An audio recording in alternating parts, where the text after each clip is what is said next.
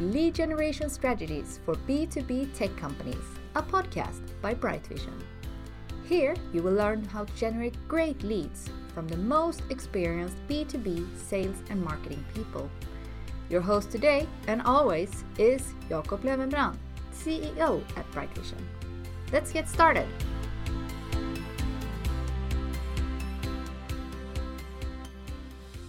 Hello and welcome to the B2B Lead Gen podcast for tech companies. My name is Jakob Löwenbrand. I'm the Managing Director of Bright Vision as well as host of this podcast. In today's podcast episode, we're going to learn about SEO and how it can make your B2B business grow. And we are going to talk to an expert in this area, Steve Weideman. Steve is an SEO consultant and expert, educator, and also founder of Wiedemann Consulting, who has been working with clients like Disney, Skechers, and IBM, and a lot of big brass companies. So today we're going to talk about SEO and how we can use that to grow our B2B companies. So welcome to today's podcast, Steve. Thanks, Jacob. Thanks for having me here today. I'm definitely excited to share what experience I have in the B2B SEO area. Absolutely. I'm really looking forward to it and pick your brain on this. But before we dive into today's topic, maybe you can give us a little bit of background on your story and how you ended up starting Wiedemann Consulting. Wiedemann Consulting Group. Sure, yeah, of course. So I started, no problem. I started in the late 90s. I was just out of the military here and had a passion for the internet and computers, and it was just something I fell in love with. I started designing websites as a hobby. I made a lot of friends and helped a lot of small businesses. Eventually went back to school and got my degree in e-business management, getting to work with graphic design and programming and database administration, server administration, and ultimately project management to pull all those things together to help develop, launch, and market a website. My first sort of industry job that really kind of set a good foundation for me was with Disney Parks and Resorts Online, where I got to work with Disneyland and Adventures by Disney. And in that experience, I got to really get to see how industry level strategy worked. I didn't learn from an ebook, and they didn't really teach you SEO as much in college. They sure did in 2001, right? But in getting to work in a corporate environment with a lot of large agencies that were partners with us, I developed a pretty profound skill in corporate level search marketing, and I took that into the agency world for a couple of years. And in 2010, when my wife realized she really liked more of my time at home helping with the kids, I decided to leave the corporate world and the agency world behind and be an independent consultant. In 2015, we incorporated as Wiedemann Consulting Group, and now I run a small group of 8 employees and a couple contractors. We get to work with 2 of the largest restaurant chains, IHOP and Applebee's, and it's been an exciting tour. But we also get the opportunity to work with a lot of small and some large B2B businesses, and I'm glad we're doing this particular talk today, because I think there's a lot of of myths and a lot of gray area that I think business owners can really value from, especially in that B2B space, because it's so different from that business to consumer side of how we approach search. So thanks again for having me today. Yeah, absolutely. My pleasure. And exciting story. And I know you have lots and lots of experience in this area. So yeah. So let's start and discuss that a little bit. Why you think SEO is so important today in order to be a successful, from a marketing and sales perspective, B2B business today? Sure. It's actually kind of an easy question to answer for any business that has access to a Google Analytics account. If one were to look at Google Analytics, they would notice that most of their traffic is likely coming from organic search. And most of that, at least in the United States, is coming from Google. So I would say just kind of the obvious, if most of our traffic is coming from search, shouldn't we be focused there? And I think it's really easy to quantify SEO as well. If you were to use some of Google's tools, like their keyword planner, and throw in a few search terms that your visitors would look for when they're thinking about your product or your service or variations of, and look at those numbers of how many people are searching, and then go back into your analytics and into your search console and see how many of those people who are searching are actually coming to your website. And that's where you can kind of create that gap. Like, oh, it turns out that there's 20,000 people a month searching for product A, and our product A page, product A.html or whatever the page happens to be, is only driving in 100 visits a month from organic search. Well, there's a huge window of opportunity there. There's a good 19,900 folks that are searching that aren't getting to your website.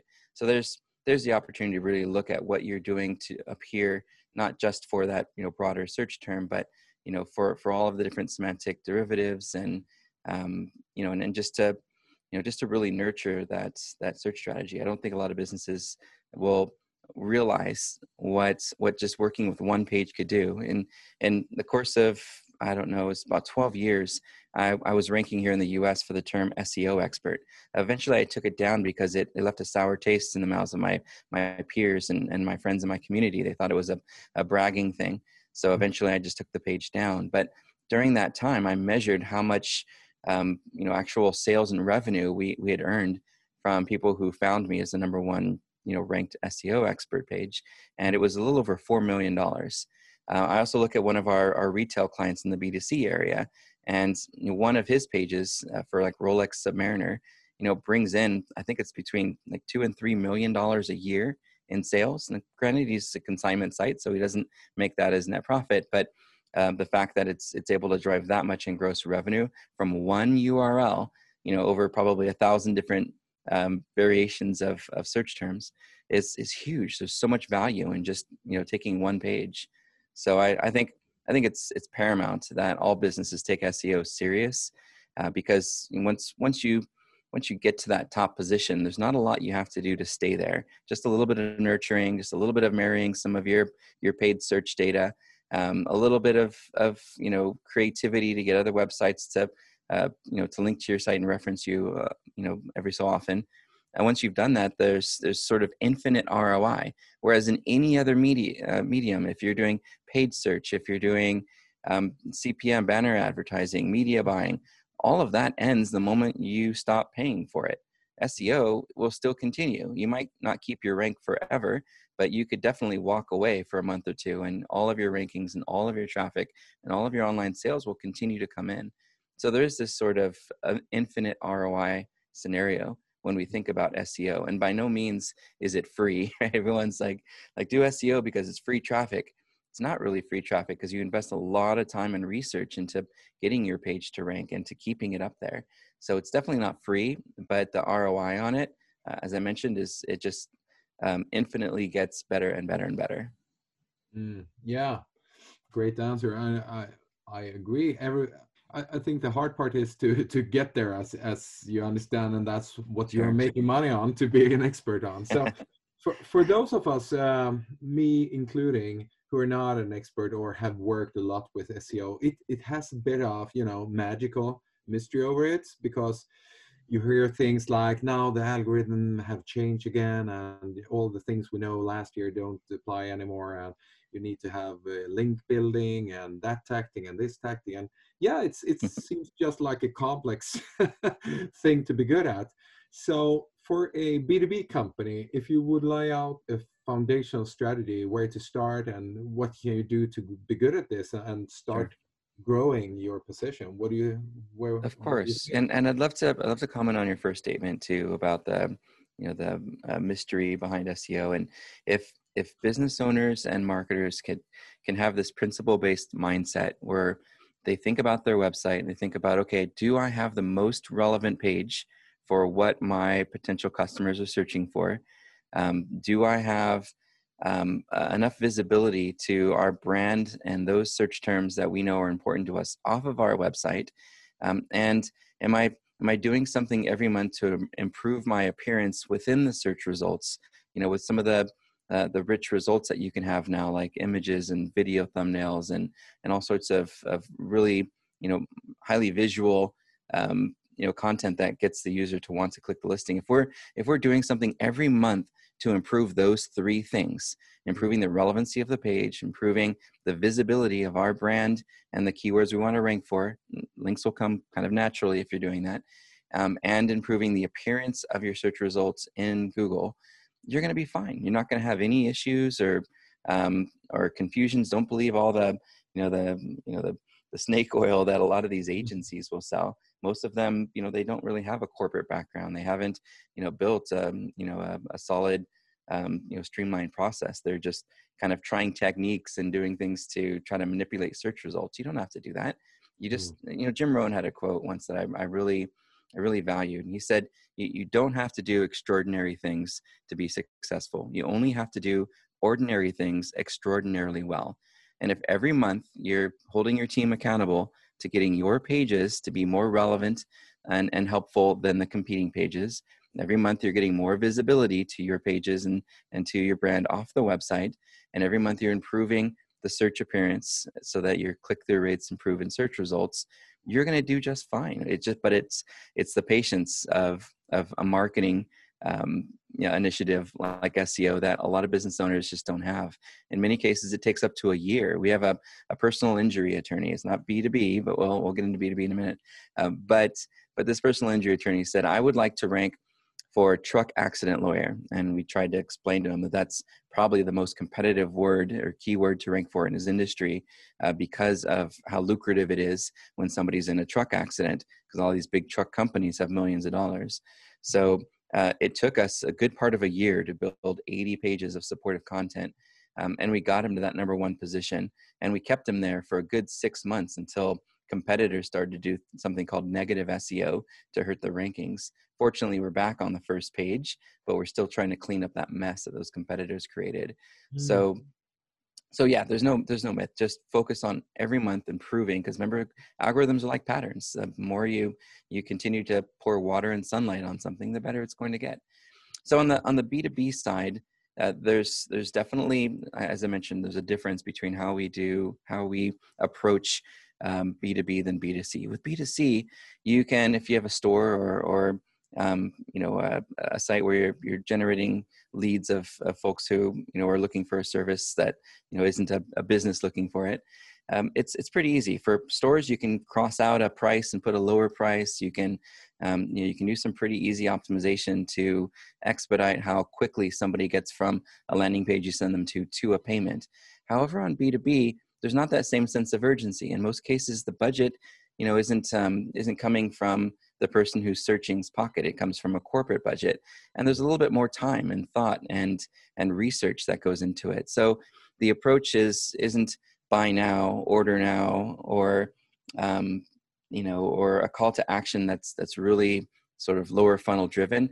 It's a little bit more about learn more, download our white paper, get our checklist on, is to start the conversation with the potential customer.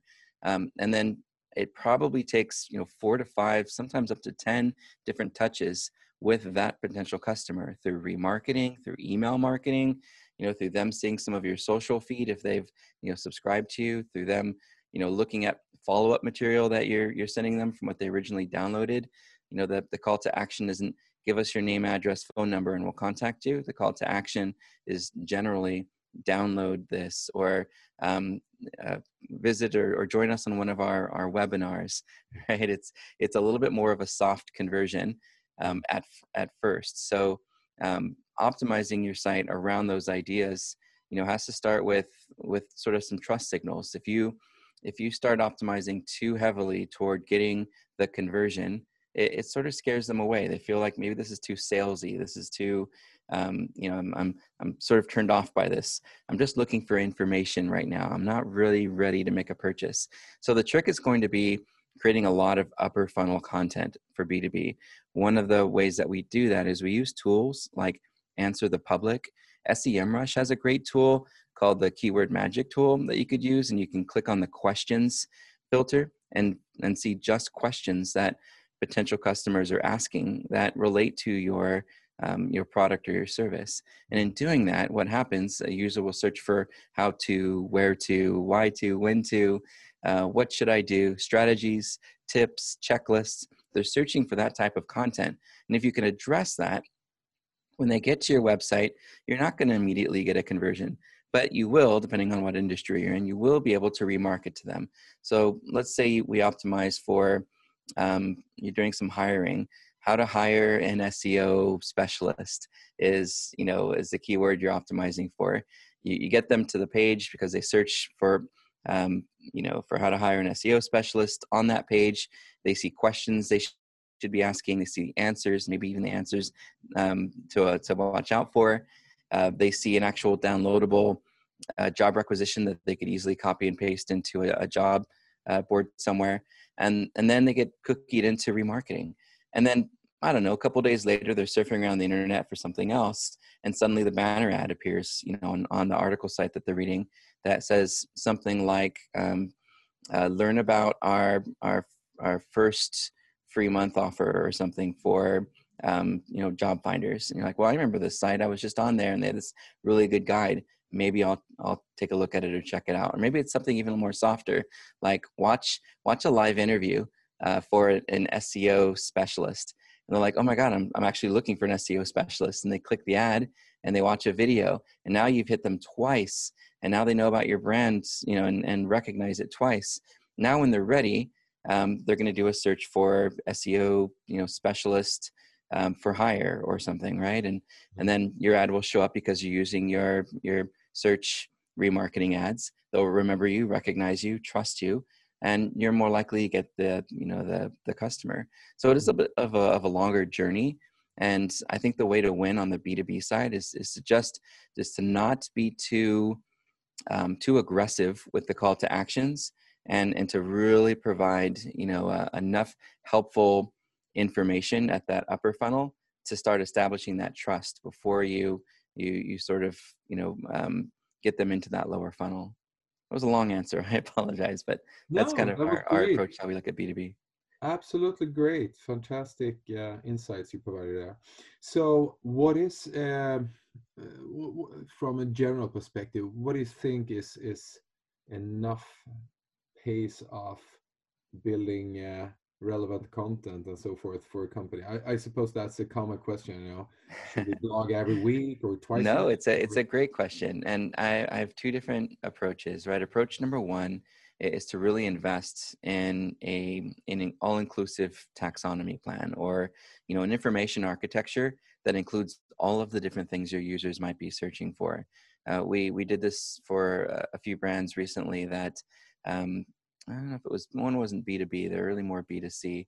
And what we did is we looked at all the search terms that competitors were receiving traffic from. We used all the questions that people were asking from tools like Answer the Public and the questions filter and SEMrush. In total, there were tens of thousands of keywords. And we took all of those keywords and basically started segmenting them into different tabs that eventually became part of the navigation. Within those tabs, we started bundling keywords that had the same user intent.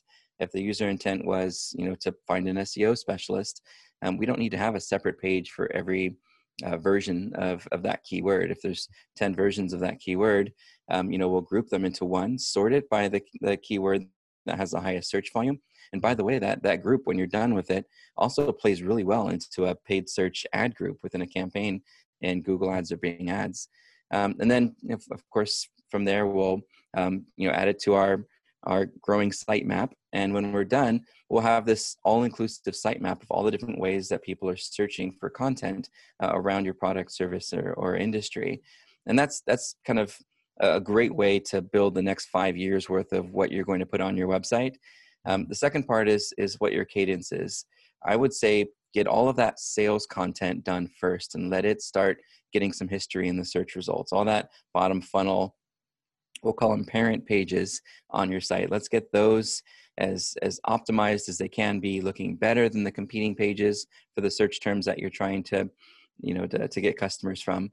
And then start building out that supportive content underneath it, not on your blog, right? The blog's really for sort of time sensitive, maybe up to 3 months, of information, news, what's happening with the company, with the industry, seasons and seasonality, all of those things that people would love to see in their daily RSS feed, sort of like reading the newspaper like we did when we were younger.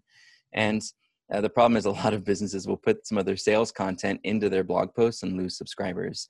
So let's keep the blog kind of pinned off to the side for more news, and maybe sharing a little bit of the information that we're sharing in our sales content, but without the sales content. And then let's start putting all of that supportive how to, where to, why to, when, strategies, tips, checklists underneath the silo, underneath that parent page that we want to rank. Within, a year or two, we'll have enough supportive content that while our competitors have one page competing against us, we have a whole section of content, of supportive, helpful content for our visitors. So we're obviously going to rank because we're on topic more so than the business that's competing against one page. So that's kind of how I would look at it. And then when you are starting to do a little bit more of the content marketing piece, where you think, okay, I'm gonna start doing some of these how-tos. How should we deploy them? Depending on your resource pool, you could do one a week. You could, really put some time, energy, and creativity and unique pictures and videos, into a page and launch it, say, every Tuesday. And then from Wednesday until Monday, your outreach team can do their job to get pages that are similar in topic, but not targeting the same search terms, and get them to reference that page so that you get at least 3 to 4 links from relevant pages on the internet pointing to yours. And then you move to the next one. By the end of the year, you've got 52 really helpful pages that all have links pointing to them. And that's a really simple cadence to create and a routine to build. It does take some practice. It does get discouraging for those people doing that outreach, but it can work if you put your heart into it. It was a B2C client in the auto repair industry, and they followed this model. They took a lot of pictures, they did a lot of videos, and they released one page every week. And within, it was about 18 months, we'd driven 500,000 visits, to their website, and that was super exciting to see that, especially because they're in auto repair. They could do remarketing for oil change coupons, since oil changes typically happen about every 3 months. So from a timing standpoint, it worked exactly how we hoped it would, to really drive organic and then, funnel them down into, a purchase or a booking.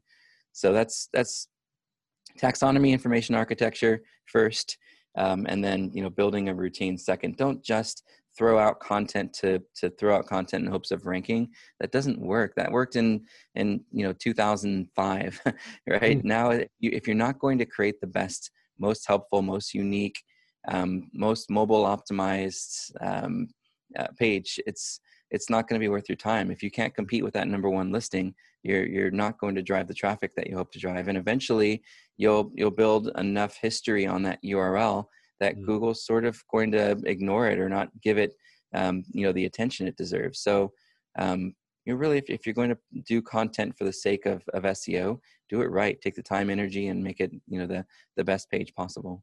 Oh, that's great. Yeah, I suppose a lot of companies do quite easy mistakes in order to, they try, but maybe they do the wrong thing. Yeah, it's unfortunate. They're buying links, or they're keyword stuffing, or they got an owner that says, don't change anything on my web page. I like it how it is. I paid a lot of money for it, but make it rank. And so the webmaster were like, well, I'll do a negative margin of 1,000 pixels on the H1 tag so it doesn't show up on the page, or I'll hide the text by using white text on a white background, or all these little shady things that might have worked again in 2005 that Google recognizes now. In fact, Matt Cutts, before he left Google, did a video where he asked webmasters, please do not block the search engines from crawling your JavaScripts and your style sheets. We used to do that back in the day because we wanted to make sure those pages, those files didn't get indexed, and to give Google focus on our actual, pages that we wanted to rank. And what happens, affiliate marketers and black hat SEOs were doing all sorts of shady things using JavaScript and CSS. So, they just said, be transparent or we're not going to trust you. Exactly. Yeah, I suppose those shady tricks have long gone past. Some of them, unfortunately, and it's sad, but sometimes Google can't sort it all out. Sometimes they do a really good job of looking at all those those links from pages that don't have any links themselves or no value, and they just ignore them. They don't really help or hurt a campaign. But in some cases, they're not sure yet, right? It's a newer page, or it's on a site that's got a good reputation, and they'll still count some of those links initially. And so, some of these black hat SEOs will go out and just build, thousands of links in hopes that, 12 of them will count. And if 12 of them count, their clients will move up. The problem with that is at some point, the client is going to see his page go away from the search results and wonder what happened. And they're going to end up spending, thousands. We saw clients spend $18,000 cleaning up all the crazy links that people were building to try to improve or manipulate search results. So short term, it might work, but the long-term cost of cleaning that mess up is just not worth it. So I wouldn't invest time into short-term techniques. Use paid search for short term. For long term, really build out the best, most helpful pages. Get visibility to those pages by, networking and cross-promoting with other brands, and building relationships that culminate into natural links. And then, of course, just continuing to improve the appearance of search of your listing in the search results. Ah, that's so great. Time flies, Steve, and we could probably go on a couple of hours here just listening to all your experience. And I would. Yeah, so many great stories and insights you're sharing here with us. But I know you're a busy guy. You have to run your business and take care of your clients. So I'm so thankful for getting this time with you. But our listeners, I'm sure a lot of them would like to dive into more of your content. So where can we send them? So, right. My Twitter profile is just SEO Steve, SEOSTEVE. We do have a learning section on our current site. We're about to launch a new website here pretty soon. But if you go to Wiedemann.com, WIIDEMAN.com/learn, there's a lot of what we talked about available in that learning guide. We also have courses available. If you go to courses.wiedemann.com, you can see how we're starting to build out. These are the same, very similar courses that I teach at the universities here at UC San Diego and Cal State Fullerton. So you're getting university level training. So, and by the way, if your listeners would like if they're interested, would like a discount code, just have them send me a direct message, and of course, mention Bright Vision, and I'll give them a discount code so they can try the training program, at a discount. Oh, fantastic. Yeah. Great offer. We'll make sure we put the links in the show notes as well, and hopefully we can learn more about SEO. Anytime. Thanks for having me on the show. Anytime you'd like to talk search marketing or search optimization, feel free to reach out. I'd be happy to help. Absolutely. And thank you so much for taking time with us here today. Thank you for listening to Lead Generation Strategies for B2B Tech Companies. Don't forget to subscribe. You will find it where podcasts live. Discover how we can help you with your lead generation activities at brightvision.com.